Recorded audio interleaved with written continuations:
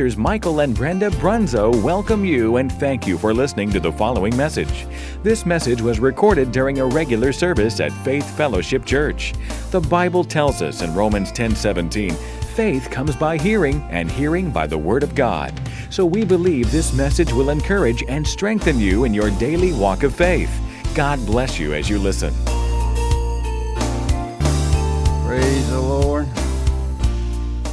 It's chilly here this morning, but I think it's like a balmy 28 degrees or something like that. And I know that's not much compared to what's in the Midwest and up north in Wisconsin. We're well below zero this morning. Some churches had to cancel because of the cold.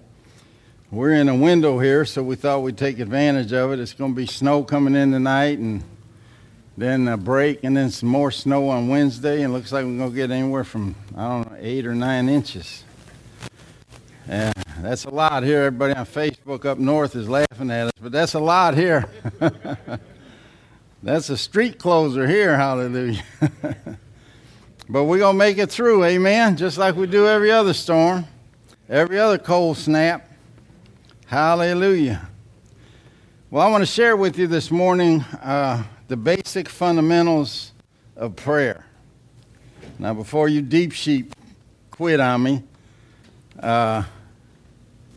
I'm sure I'm going to teach something this morning that maybe you don't even know. And if you do know, then just consider it review.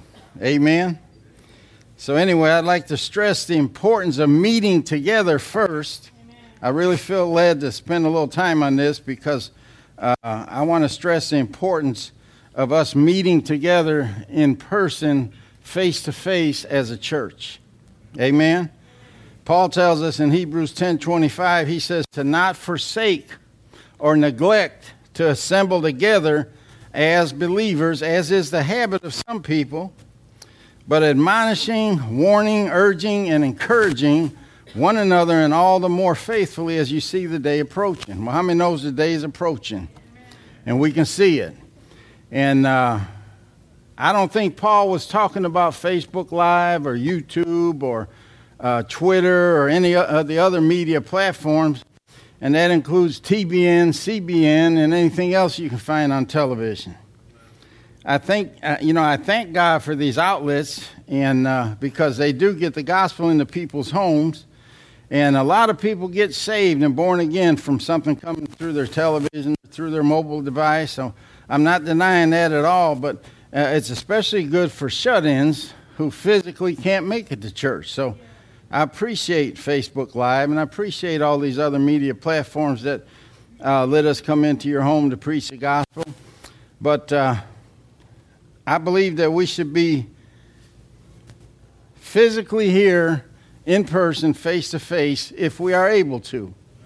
And I know I'm preaching to the choir this morning, but we're going out over the airwaves too, and you might know somebody needs to hear this morning. You can let them know.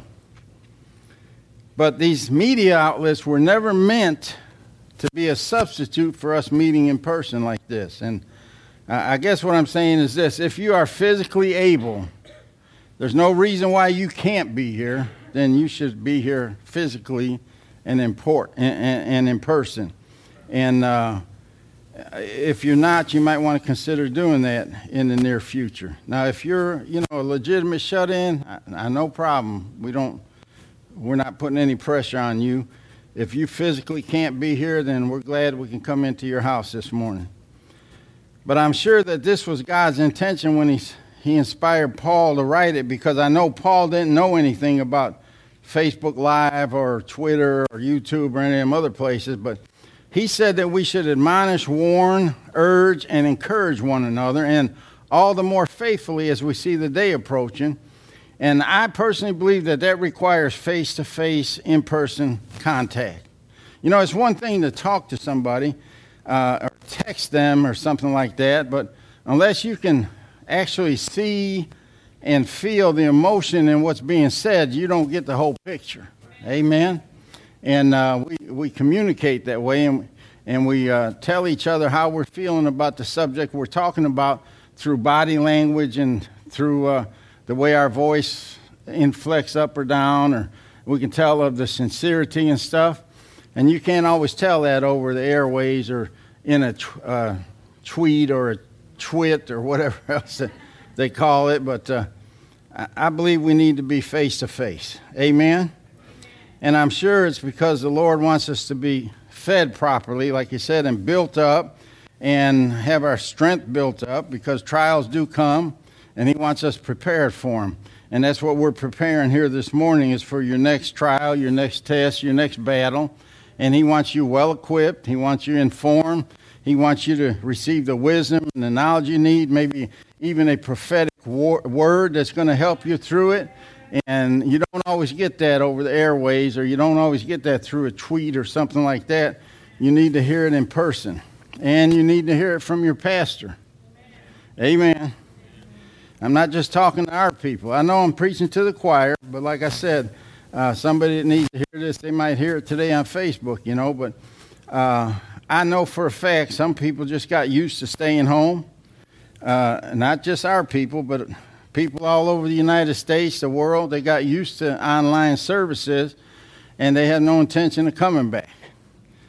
And although it hasn't affected us that much, I know churches that literally had to close over it. Amen. Because, the church is supported through tithes and offerings. Some people are watching online, and they're not contributing to the support of the church. And in a smaller church, that really hurts the budget and everything.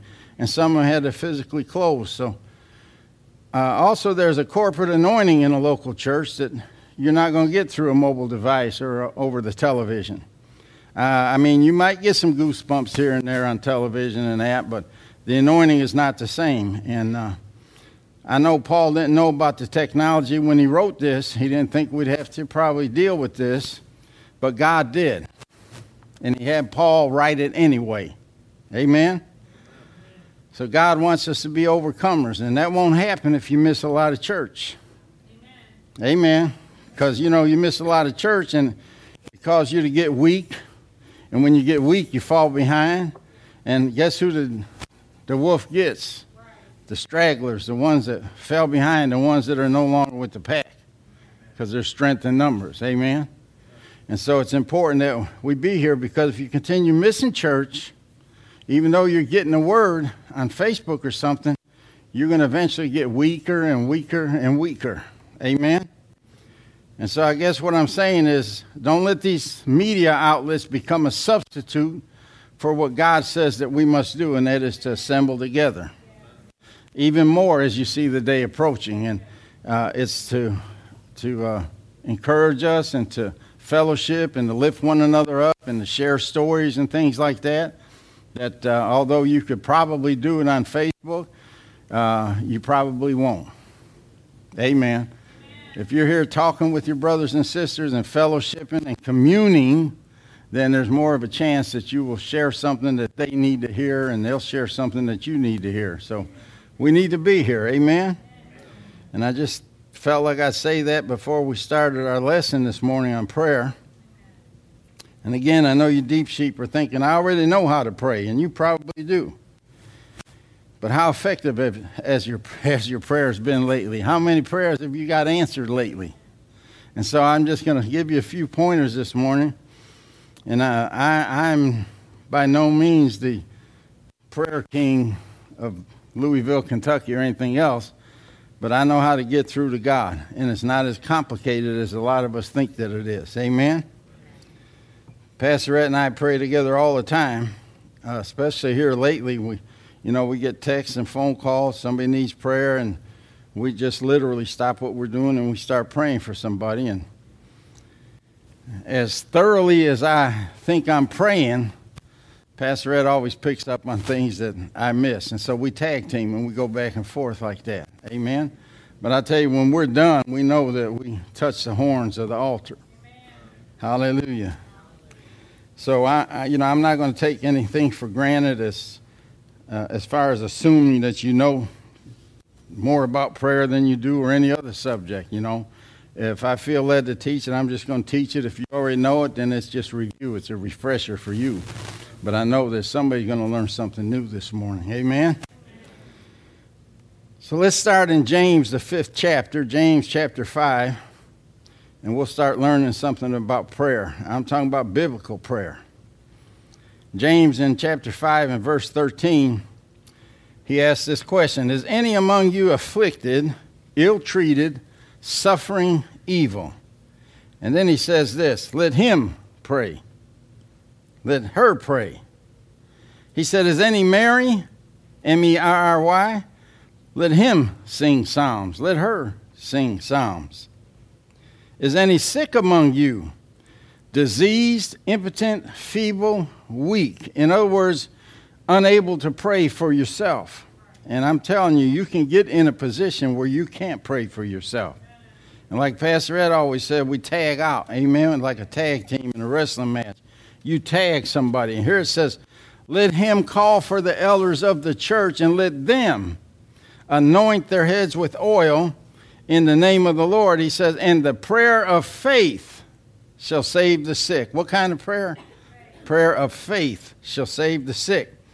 And the Lord shall raise him up, and if he have committed sins, even they shall be forgiven him. We've prayed this prayer over people on hospital deathbeds before. And I really believe in my heart that whatever their sin was, if they were in sin, even if they weren't born again, I believe they got saved because of that prayer from the elders. And I believe that they were forgiven, just like he tells us here. And then he says, confess your faults one to another and pray one for another. So see, he's praying, she's praying, they're praying, we're praying. And now he says, and pray one for another that ye may be healed. The effectual, fervent prayer of a righteous man avails much. That word fervent means white hot. It's like a welder's torch, where you can't even look at it. It'll damage your eyes. That's the type of fervency he's talking about. The effectual, fervent prayer of a righteous man avails much. I like what the Amplified says in James 5:16. He says, the earnest, heartfelt, continued prayer of a righteous man makes tremendous power available, dynamic in its workings. That's pretty good, isn't it? Dynamic power is made available through prayer, dynamic in its working. So do you think we could use a little more of God's power in our lives, in the church itself? We could always use some more of God's power operating in our lives. And, prayer brings that. And people are drawn into the kingdom of God not by the nice building that we have or the programs that we're running or the workbooks that we have or the preachers and the teachers that we have in the church. They're drawn because they sense the power of God is in that church. They're drawn to you when they sense the power of God is operating in your life. In other words, there's an anointing on you, there's an anointing on the church, and that's what draws people.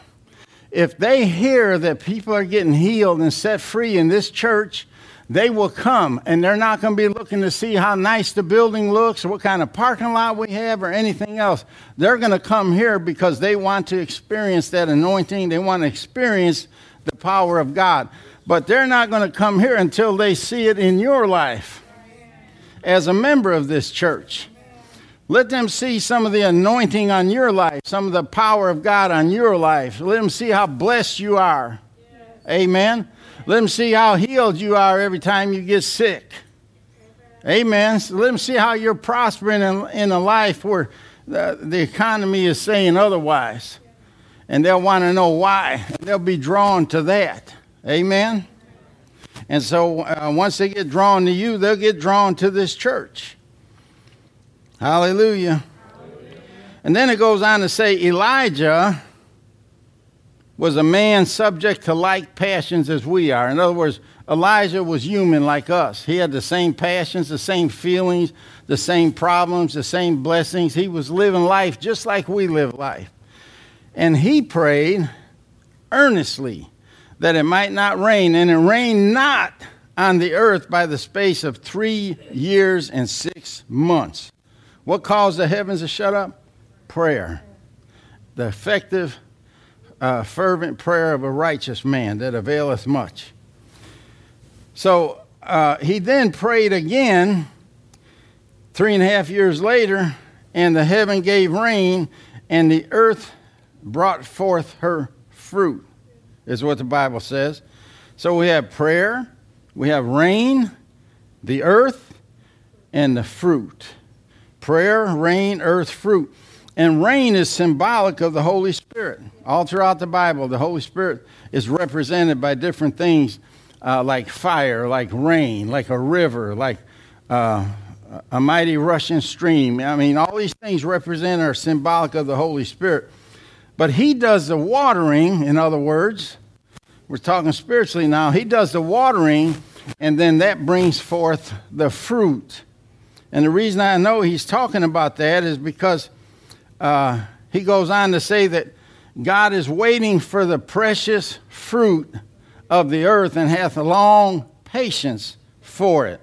What's the fruit of the earth? You and I, souls. He's waiting for souls to be brought into the kingdom of God. That's the fruit of the earth. And he hath a long patience for it. In other words, he's been very patient. I'm sure he's been wanting to come back for a long time, but he keeps thinking, wait, one more soul, one more piece of fruit. 5 more people I want to get saved, then 10 more people, and one more. He just wants to keep getting people saved, but sooner or later he's going to have to come back. And the harvest will be over. And then he says, he has long patience for it until he received the early and the latter rain. So prayer is what's going to cause the spiritual rain to fall. Not only the early rains, but the latter rains as well. And it's the latter rains that determine how great the harvest is going to be. And that's what he's talking about here, the precious fruit of the earth. He's talking about a harvest. He has long patience for it. He's been waiting a long time. He's willing to wait a little longer. I don't know how long. Nobody knows. But we're to be getting the harvest in. We're to be praying, causing the rain to fall on the earth and causing the fruit to come. Amen. And then in 1 Timothy 2, verses 1 through 4, Paul's talking to Timothy. He says, I exhort, therefore, that first of all, supplications, prayers, intercessions, and giving of thanks be made for all men. These are different types of prayers.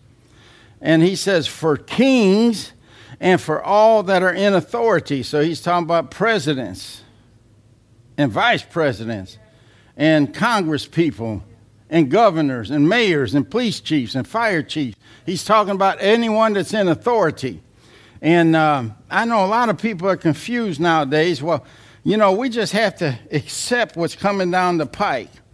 The Bible tells us we must pray for our leaders. That's true. But if he has an ungodly agenda, you don't pray for his agendas to be successful.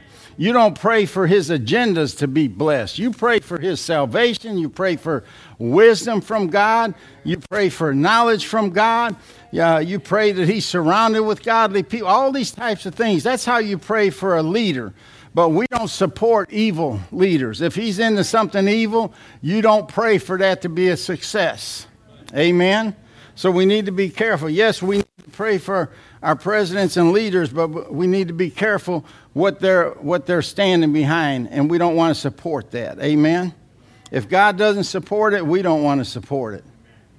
Hallelujah.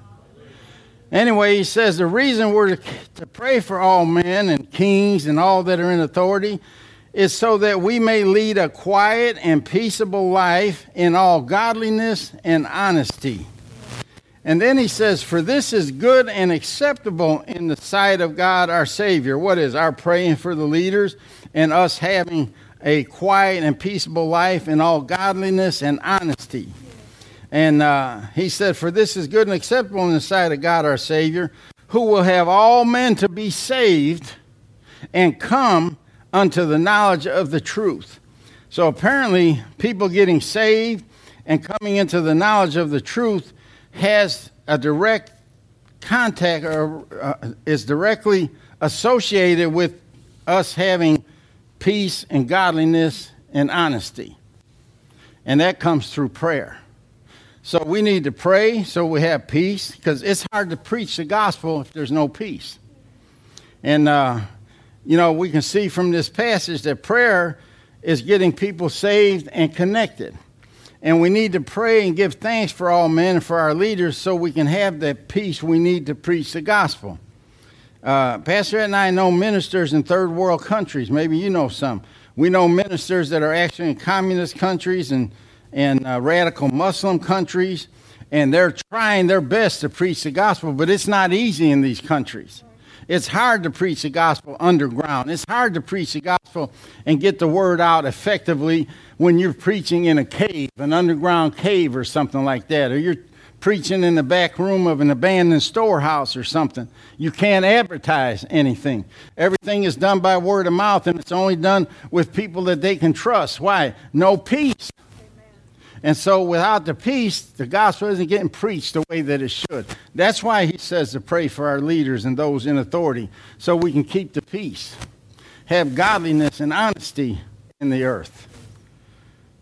So we need peace, we need freedom to preach. We need freedom to assemble ourselves together. Sometimes I giggle, I tell myself a little joke on the inside. Sorry, I can't share it with you right now, but sometimes some of the things I say or about to say or stop myself from saying can be pretty comical. And that was one of the moments I had to stop from saying what I really wanted to say.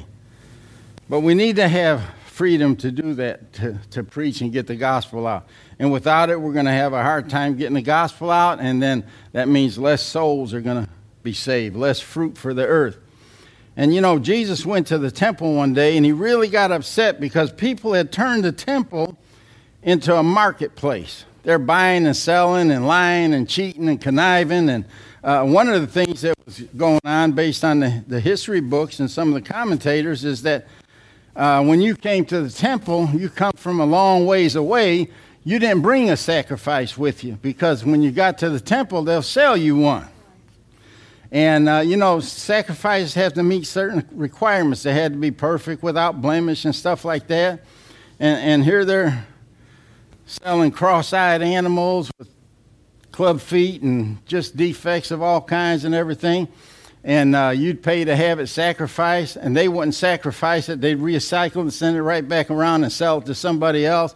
And this is the kind of stuff that was going on in the temple. It was an insult to God. And so Jesus went in there and seen this actually happening. He knew what was going on. And the Bible says he went in there and cast out all them that sold and bought in the temple and overthrew the tables of the money changers. In other words, he flipped all the cash registers in the joints. And the seats of them that sold doves, that was another form of sacrifice, and said unto them, it is written, my house, God's house, this brick and mortar building that we're in right now, shall be called the house of prayer, but you have made it a den of thieves. Yes.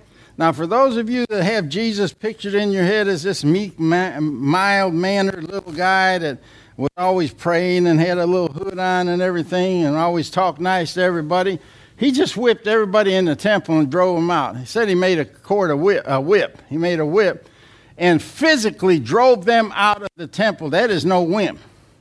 Amen. Amen. He physically removed all those thieves and connivers and liars and cheaters and threw them out of the temple. Overturned their money changers. Now, I don't know if you realize it or not, but you mess with somebody's money, you're going to have a fight on your hand. But they left. That's what an anointing will do. Amen. He didn't do that as God. He did it as Jesus the man. And a man he was. Hallelujah. I know nowadays we get that all mixed up, but he was a man's man. And then he was actually quoting from the prophet Isaiah when he said, it is written, my house shall be called a house of prayer. Where was it written? In the book of Isaiah, chapter 56 and verse 7. And a house of prayer doesn't mean that everybody in there is on their knees with their hands folded praying. A house of prayer has more significant meaning than that. It means that it should be an environment that fosters an atmosphere that welcomes the presence of God. That's what a house of prayer does. It's more than just praying. It's creating an atmosphere for God to move in, for God to manifest himself in. And Jesus was so upset because going into there should have been a house of prayer. He didn't feel the presence of God, his Father. He didn't even feel the presence of God. Why? Because it had the atmosphere of a big flea market. Amen. I don't know if you've been to the flea market lately, but I've never felt the presence of God in the flea market. He could be present there if somebody ushered him in, but normally, no. I haven't felt the presence of God at Walmart or Kroger in a long time. Have you? Why? No atmosphere for it. That atmosphere has to be created. That environment has to be created. And prayer is what causes it to happen. Prayer is what brings about the power of God. Isn't that what James said in our opening scripture? So a house of prayer means that it should be an environment, an atmosphere that's charged with the presence of God. And I've been in them atmospheres. I'm sure you have. We've had them right here in this church where the atmosphere is like electric. You could just feel the presence of God in the atmosphere. But that environment was created. Yes. And we created it. Amen. We ushered in the presence of God. And we should be able to feel the presence of God every time we come in this place. It's our job to usher it in, and then it's our job to protect it and keep this a house of prayer. And you know, I'm not talking about the kids selling their little candy bars or trinkets or whatever is going on here. That doesn't make it a den of thieves, you know. I'm talking about disrespectful people. You know, you're in the house of prayer, and this should be an atmosphere that God can move in, that he can manifest his presence in, and you got 2 or 3 people over in the corner gossiping, another one biting his nails, another one is texting somebody on their phone, another one is chewing gum, and another one is fixing their hair or whatever. That's not an environment that fosters in the presence and the power of God.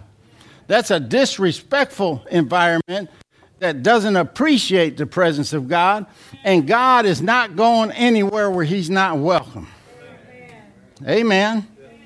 He don't have a big ego. I'm not saying he's egotistic or something. He just needs to feel welcome. He needs to feel like you want his presence. He needs to feel like you want him to manifest himself and show his power in his service. That's what a house of prayer is. And in his presence, there'll be healing, deliverances, there'll be miracles, there'll be all kinds of things happening. Why? Because of his presence, and there's power in his presence, the power of God. It ain't the power of the pastor, it ain't the power of the preaching, it ain't the power of none of that. It's the power of God. It's by his Spirit. Amen? So we have to create that welcoming atmosphere in here. That's our job. It's not Miss Shannon's job. She plays a big part in it, but it's not totally her job to usher in the presence of God. If we don't feel the presence of God, we can't say it's because Miss Shannon didn't sing nice today. It's because you didn't do your part. So, you know, he's not going to manifest himself if he doesn't feel welcome. And we create that atmosphere through prayer and praise and worship. That's why Gwen or Miss Laura or somebody prays before the service. And then that's why we have praise and worship before the service starts. We have to get everybody to throw off that cloak of heaviness and that cloak of depression and all the problems they brought to church with them. And we got to pump them up and lift them up and get them out of the gutter so that they can usher in the presence of God. When you should bring the presence of God with you. But this is the atmosphere that he'll manifest himself in. And prayer affects that more than anything else. Yeah. Earnest, heartfelt, continued prayer. Yes. So let's define what real prayer is. Real prayer is actually communion with God. Amen. Communion with God. It's not just talking to God, it's talking with God. It's a two-way. It's not monologue, it's dialogue. And you know, Pastor Ed and I commune with each other every day, especially in the last 6-7 weeks since we've been sick. And quarantine, we did a lot of communicating. She didn't do all the talking. I didn't do all the talking. We talked with each other, not to each other. And communion means that someone's talking and someone is listening. Amen. And there's fellowship and sharing involved in face-to-face communication that you're not going to get on a mobile device. You're not going to get texting and stuff because she's aware of my presence in the room and I'm aware of her presence. And this is the kind of communication that God wants. This is the kind of communion that God wants. He wants you to realize that He is present when you're talking. And He's also not only listening, but He is also answering you. It's two-way communication. And if I was talking to her, then I'd be doing all the talking. There'd be no sharing. There'd be no fellowship. There'd be no communion. It'd just be me talking. And it makes a big difference when we're talking with each other instead of to each other. So we should talk with God. We should share with Him. We should ask Him things. And there should be a whole lot of listening on our part. And people say that God never speaks to me, but God is always speaking. Are we listening? God speaks through His Word. You open the Bible and read it, God's speaking to you. Are you listening? He speaks through His Spirit. He speaks to our spirit. He speaks through your pastors. He speaks through your wife. He speaks through your husband. God, He'll speak through a friend. He'll speak through anybody that you trust and will listen to. God will get His word to you. But are you listening? If you're not listening for it, you won't hear it. Here's a good rule to follow. Pastor Keith Moore said this one time. I don't know if it was original with him or he quoted it from somebody else. It might have been Brother Hagin, but he said, the one who knows the most should do the most talking. Agree? The one who knows the least and needs to learn the most should do what? The most listening. And maybe we should be aware of that when we're praying. If you're doing all the talking, God's not the one who knows more than you then. You think you know more than God. So you got to talk and you got to listen. But Keith Moore said that it'll be effective not only in your personal life, but also in the kingdom of God. That'll work in the kingdom of God. And one of the keys to effective prayer is having a great awareness of who you're talking to and what His position is. And, we talk to God face to face as a friend, but He's not your bud. Because when He becomes your bud, you're lacking in reverence and respect and honor. But that's why when Jesus began teaching us on prayer and He gave us the model for prayer, first thing He says is, Our Father which art in heaven. So He's setting us up for prayer. He said this is a model for prayer. In other words, think about who you're talking to and what His position is. He is God, but He is your Father, God. And He is in a high and lofty position way above you. That's how we approach prayer. That's how we start prayer, Jesus said.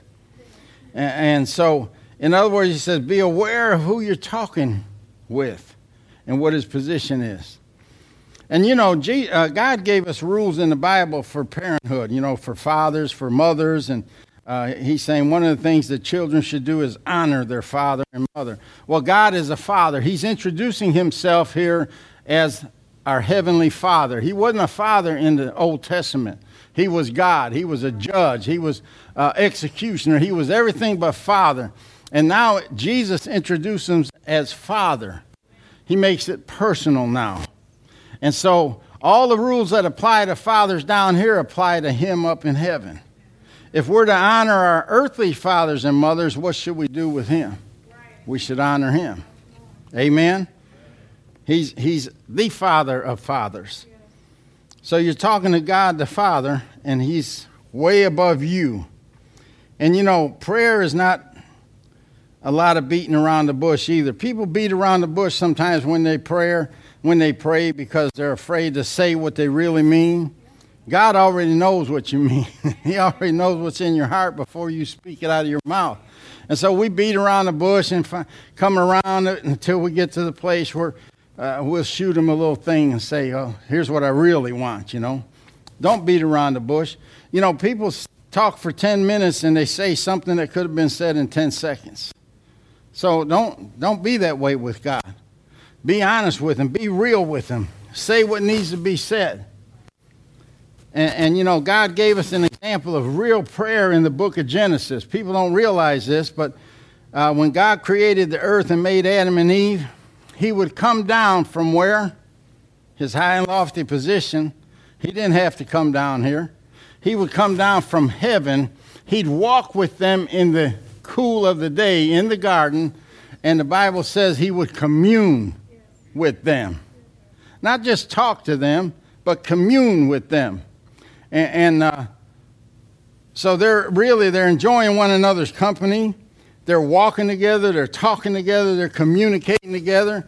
And can you imagine the questions that Adam was able to ask God and the answers that God was giving him? Things that would never be heard by anybody else. And here he's talking and communing with God. And he's asking God questions. And the Bible, I don't know if you realize it or not, but the Bible tells us that Adam was one of the smartest people on earth. He named all the animals. He knew what was going on. He knew everything. Where did he get that knowledge? From God. From communing with God. From talking with God. And that's communion. That's real prayer. They were actually praying, if you will, face to face, walking in the garden. And when we pray like that, it will no longer be a chore, but it will be something that we look forward to. Because we realize we're communing, we're walking with God the Father, the creator of the universe. And he takes time out of his busy day. How many knows it takes a lot to run the universe? And all these Milky Ways and all the galaxies and everything's going on. And I'm sure there's life in other places. We're not the only ones alive in this universe. And he's running it all, and yet he takes time out of his busy day to come down and commune with us. We got one little job. And maybe we're raising a few kids. And we can't find any time to commune with him. Selah. But, you know, when we pray like that, it will become something that we look forward to. And turn to Luke chapter 18.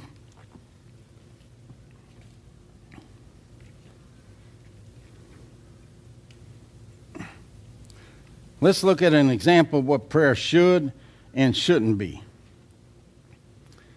In Luke chapter 18, verse 10, it says, 2 men went up into the temple to pray. The one was a Pharisee, and the other a publican.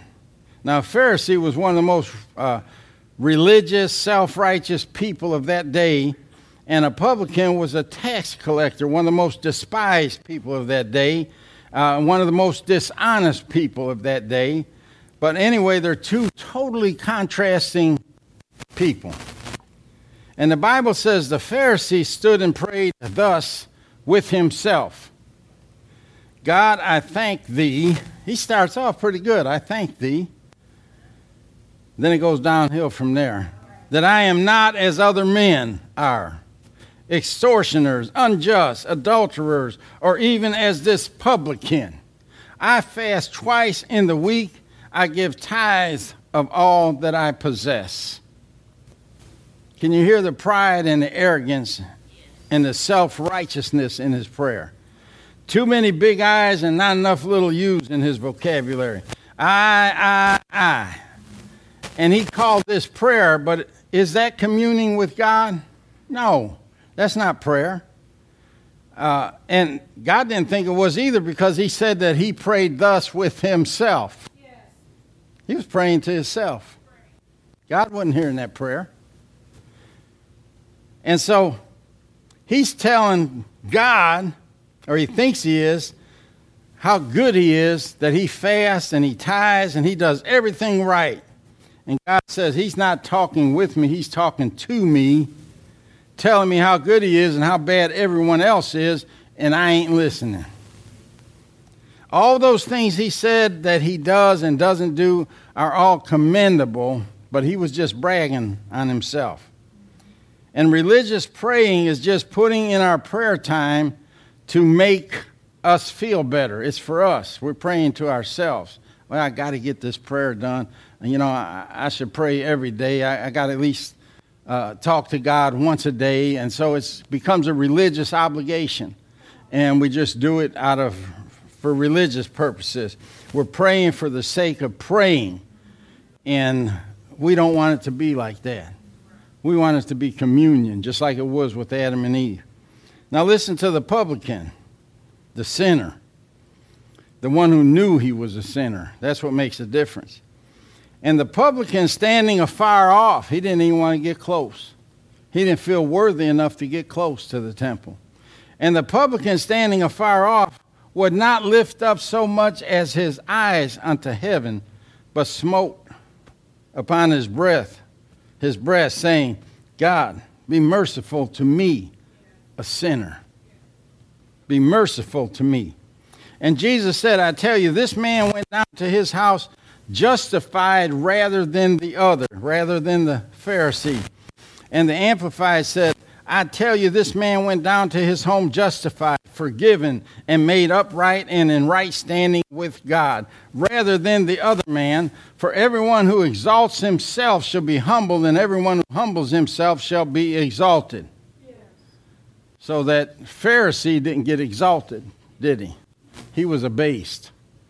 But this man, he humbled himself, and God exalted him. He justified him, he forgave him, he made him righteous in God's eyes. So can you see the difference? Can you see the humility in the publican? He wouldn't even lift his head. He was sincere. He didn't brag about his good deeds. I'm sure he had something he could have said that he did good. He admitted he was a sinner, and he didn't try to justify himself, because that's what the Pharisee was doing, was trying to justify himself. But God is the justifier. If you ain't justified by him, you're not justified. So another thing prayer is not, and I know we do this a lot, prayer is not screaming at the devil. You're just venting. And I understand that there's a place for that. And there's nothing wrong with raising your voice in prayer. But one of the things we do is we ask for God's forgiveness so that we can be justified, we can be forgiven, we can be restored to righteousness and right standing with him. And then what do we do next? We come boldly to the throne of grace so that we can obtain mercy and receive help in our time of need. Well, if you're in the throne room, I can promise you this, the devil's not there with you. So when you're in prayer and you've approached God in the throne room, it's you and him, you're communing. The devil's not there. You don't need to scream at him. Now, there's times when you do need to scream at him. You do need to rebuke him, but not in the throne room. You're either praying or you're rebuking the devil, but you shouldn't do them both at the same time. Amen? And it's okay to raise your voice in prayer. Some people get excited. I get excited. Pastor Rick gets excited. Some of you do. It's okay to raise your voice in prayer, as long as you stay reverent, because you got to remember where you're at, who you're praying to, right? You're in the throne room. You're praying to God the Father. Hallelujah. But anyway, this guy, he admitted that he was a sinner. And he prayed from his heart. And James taught us that the effective, fervent prayer of a righteous man availeth much. Earnest, heartfelt prayer avails much. That's why he was favored. And, like I said, there's a time when we should raise our voice at the devil, but not in the throne room. And prayer, again, is communion with God. We should be aware of God's presence, more aware of God's presence than the devil's presence. And if you're standing in God's presence, the devil isn't there. Don't give him any acknowledgement or attention at all. And besides, the Bible says, submit yourselves therefore unto God, resist the devil, and he shall flee from you, James 4:7. So I'll tell you this, don't worry about resisting the devil. You can't serve two masters. So if you're submitted to God, he's automatically resisted. So don't concentrate on resisting him and rebuking him and causing him to flee. Concentrate on submitting yourself to God in humility, and the devil is automatically resisted.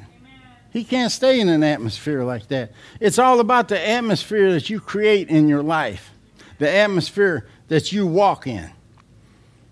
So, there should be joy in the house of prayer. He said, in my presence is fullness of joy. So if you don't have joy, you ain't praying right. If you don't have joy, you're not in his presence, because in his presence is fullness of joy, overflowing joy. They go hand in hand. There should be overflowing joy in this place, the house of prayer. Why? Because of his presence. And if there's no joy in here, we ain't got his presence in here. Amen. So we should get excited when it's time to pray because it's like, man, I'm going to my Father's house.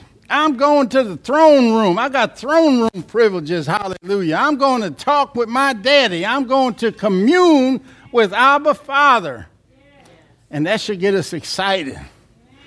Prayer shouldn't be a chore. If you say, it's time to pray, I got to pray, and you get all depressed about it, don't bother. He's not going to hear you anyway.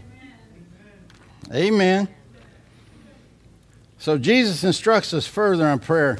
In Matthew 6:5-7, he says, and when you pray, you shall not be like the hypocrites, for they love to pray standing in the synagogues and on the corners of the streets, that they may be seen by men. Assuredly, I say to you, they have their reward.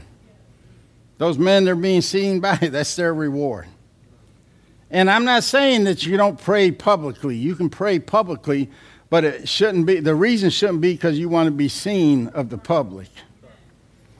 But when you pray, go into your room, and when you have shut the door, pray to your Father who is in the secret place, and your Father who sees in secret will reward you openly. And when you pray, do not use vain, useless repetitions as the heathens do, for they think that they will be heard for their many words. They did a lot of chanting and stuff. And millions of people pray memorized, mechanical-like prayers. They keep repeating the same phrases. They keep repeating the same prayers. And this is what God is talking about. That is vain repetitions. Come to him with something new. Come to him with something legitimate. Don't keep repeating the same phrases because the Lord specifically warned us not to do that. Prayer is not repeating memorized phrases. Now, I'm probably going to date myself with this, but I can remember an episode of the Golden Girls. Most of you people don't even know who the Golden Girls is.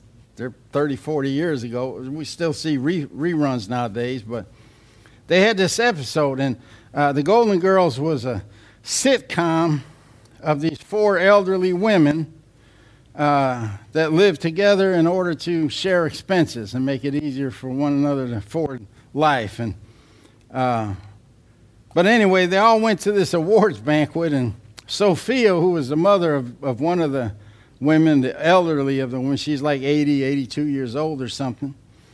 They all went to this awards banquet, and Sophia shows up with this young immigrant as her date. Young, good-looking guy in a tux and everything. Couldn't speak English, but he memorized one phrase in English. And he says, I am happy to be here. And no matter what question they would ask him, he smiled and said, I am happy to be here. That's all he knew. And so that's how it would be if when you prayed, you kept repeating the same thing. There's no communication in that. I mean, they were all looking at him like, I didn't ask him that. What was he saying? I am happy to be here. So that's how it is when you're praying and you're just repeating the same thing over and over to God.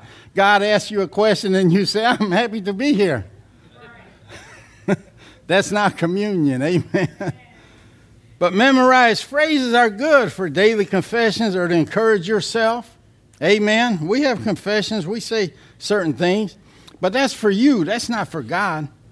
That's not communing with God in prayer. Talk with him. Quote scripture. If you want to repeat something, quote scripture. He loves to hear scripture. Look at my kid down there quoting my word. Hallelujah. He likes that. And he did say in Isaiah, he says, put yourself in remembrance, or put me in remembrance. In other words, remind me of my word sometimes. Not that he needs to be reminded, but it shows him that you know the word. So Jesus tells us in John 16:23, and in that day you shall ask me nothing. Verily, verily, I say unto you, whatsoever you shall ask the Father in my name, he will give it to you. Hitherto have you asked nothing in my name. Ask and you shall receive, that your joy may be full. Now, what day is he talking about? The day when he ascended into heaven, he was no longer with the disciples. When he was walking with them, communing with them, talking with them, they would ask him for things, and he would grant them. But now he's going to heaven on our behalf, and he's interceding for us in heaven. He says, in that day, after I'm going to heaven, don't ask me for anything. Ask my Father, but ask it in my name, and you'll get some results. Now, this is simple and basic, but this is so important because people don't always pray like this. We're not supposed to pray to Jesus. Now, don't get me wrong. We talk to Jesus. We can talk to Jesus. But we're not supposed to pray to him. He's very clear. He says, pray to the Father in my name.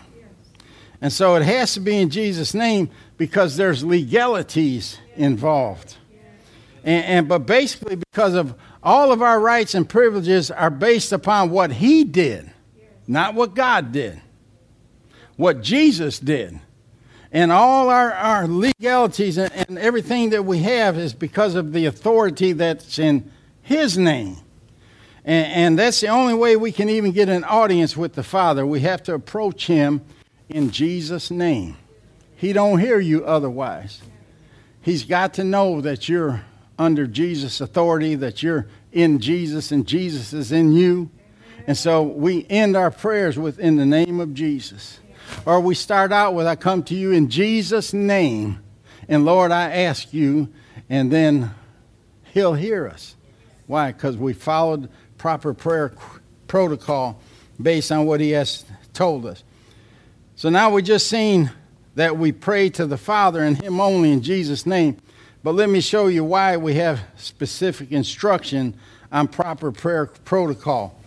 Now, in this passage of Scripture we're about to read, Moses is recounting the time when he received the 10 Commandments up on the mountain.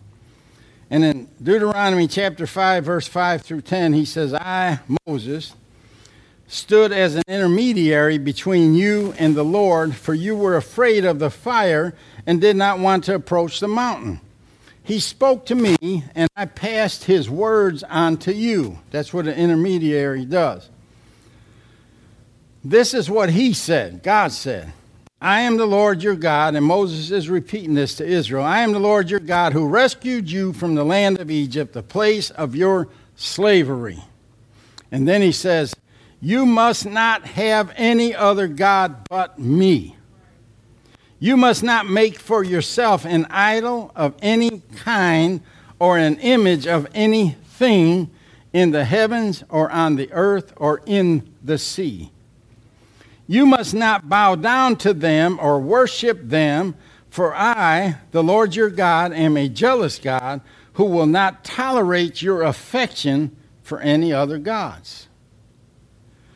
He says, I lay the sins of the parents upon their children.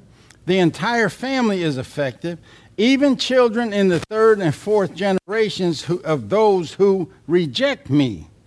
But I lavish unfailing love for 1,000 generations on those who love me and obey my commands.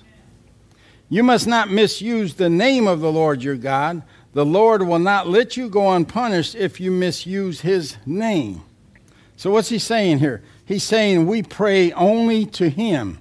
We commune only with him. We don't call 1-900 numbers. We don't consult horoscopes or mediums. We don't have our palms read, and we don't read tarot cards. And why would we want to inquire of them when we have the Spirit of truth living on the inside of us?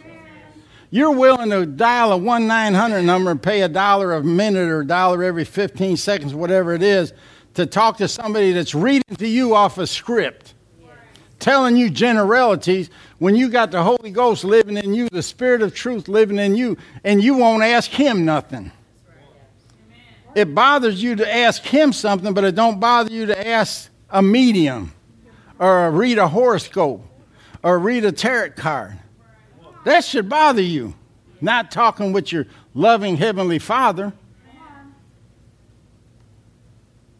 Then he says, thou shalt not make thee any graven image or any likeness of anything that is in heaven above, or that is in the earth beneath, or that is in the waters beneath the earth. Thou shalt not bow down thyself unto them, nor serve them, for I, the Lord thy God, again, am a jealous God. Now, I read these commandments slowly and methodically for a reason. I know some of you are not going to like what I'm about to say, but God made it very clear. He said, no graven images and no likeness of anything. Nothing. So what's it mean? We do not pray to a picture. That's a likeness. We do not bow to a statue. Not even a statue of Jesus. He said, how many? Not any. None. And he was very specific. And yet there are millions of people from all walks of life, all kinds of religions, all kinds of denominations that bow on a daily basis to all kinds of pictures and statues and images, monuments, when he said, how many? None. Not any. So if you pray to a statue or any of the saints, God calls that idolatry. He was specific about it because that's what people were doing. He's not happy with it. He don't like it. They were making an image of a sea creature, a fish. They prayed to the fish gods. They prayed to the sun gods. They prayed to the moon gods. They prayed to a tree. They had images and statues of all kinds. Matter of fact, Abram, before he became Abraham, he was in the business of making idols for people. People would go to him and say, look, I want you to make me an idol. I want it to look like a fish. I want it to look like a cow. I want it to look like, and he would engrave in that image. He would form that statue, form that image, and he made a living like that. God said, no, I don't like it. And now the reason I say is I was brought up to believe that it was okay for me to do that. I did it for a long time. I would kneel in front of a statue and light candles. I didn't realize it was wrong, though. I didn't realize God forbid that. So, but as I got older and got into the movement and started studying the Bible and learning, I realized there's no scripture to support that. We shouldn't be doing anything or agreeing with anything that the scriptures don't support or agree with. We should be agreeing with the word, not somebody's doctrine, or not what somebody says is okay to do. And so you can't find any examples of that in the New Testament. We pray only to God the Father in the name of Jesus. And the Lord was very specific about that. Hang in there one more minute. I'm almost done. Now, I promise you, I didn't share that to offend anybody, especially in our Facebook audience. I don't want to offend anybody. I'm telling you that because I love you enough to tell you that your prayers are not going to be effective if you're praying like that. But if you're praying to anyone else or anything else, your prayers aren't being heard, at least not by God. And if they're not being heard by God, they're certainly not going to be answered by God. Amen. And I know this is innocent in most cases, but it opens the doors to things when you keep talking to dearly departed loved ones. Somebody that died and went on to heaven before you, and you're still talking to them, especially if you're praying to them, asking them for answers, asking them for wisdom, asking them to protect you, asking them for anything. God's not pleased with that. And it opens the doors to other things. It leads to other things. Trust me. It just grows from there. We don't want to do that. We don't want to forget our loved ones. We want to hold the dear memories that we have of them. We want to speak of them. My wife and I talk about her mom and her dad and some of the things we did together and stuff. That's great. Those are memories. Those are loving memories. But I will never pray to them, ask them to watch over me or watch my kids or ask them questions. No.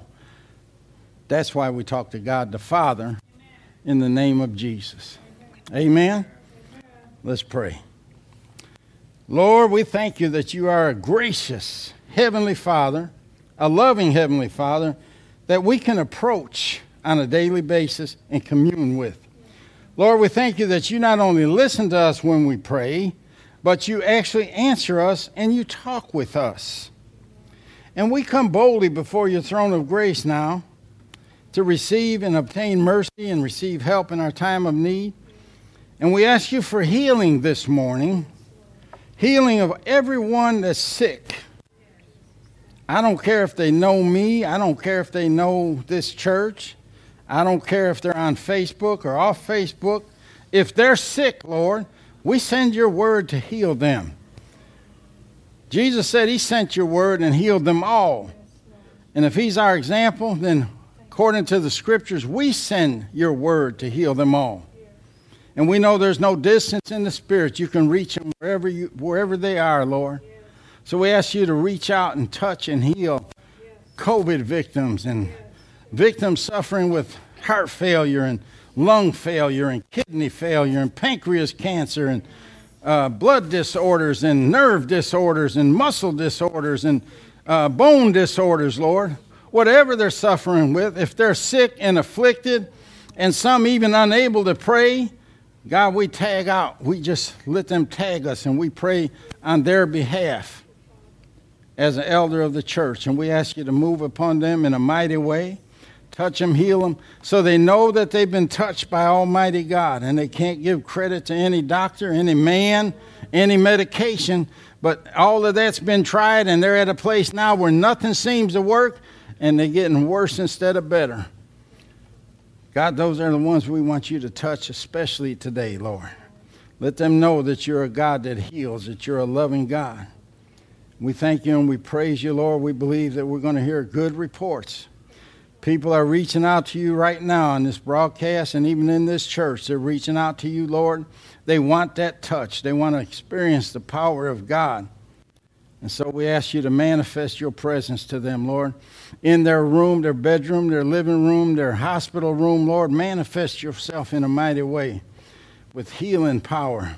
Lord, the word says there's healing in your wings. Flap your wings upon them, God, in the name of Jesus. And we thank you and praise you that we'll be hearing good reports from this day forward. People are going to text us, going to Facebook us, and messenger us, and tell us that they were listening and they got touched. Praise the Lord. So we thank you and praise you for that. Give you all the glory and honor. And we love you for it, Lord. And we ask all these things, how? In Jesus' name. Amen and amen. Hallelujah. God bless you. We love you and appreciate you. Facebook family, thanks for joining us. Hit the share button. Tell your friends about us. And we'll see you Wednesday. This concludes this message. Thank you for listening.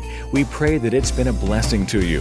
For more information about FFC or its ministries, please contact the church office. God bless you, and remember, Jesus is Lord.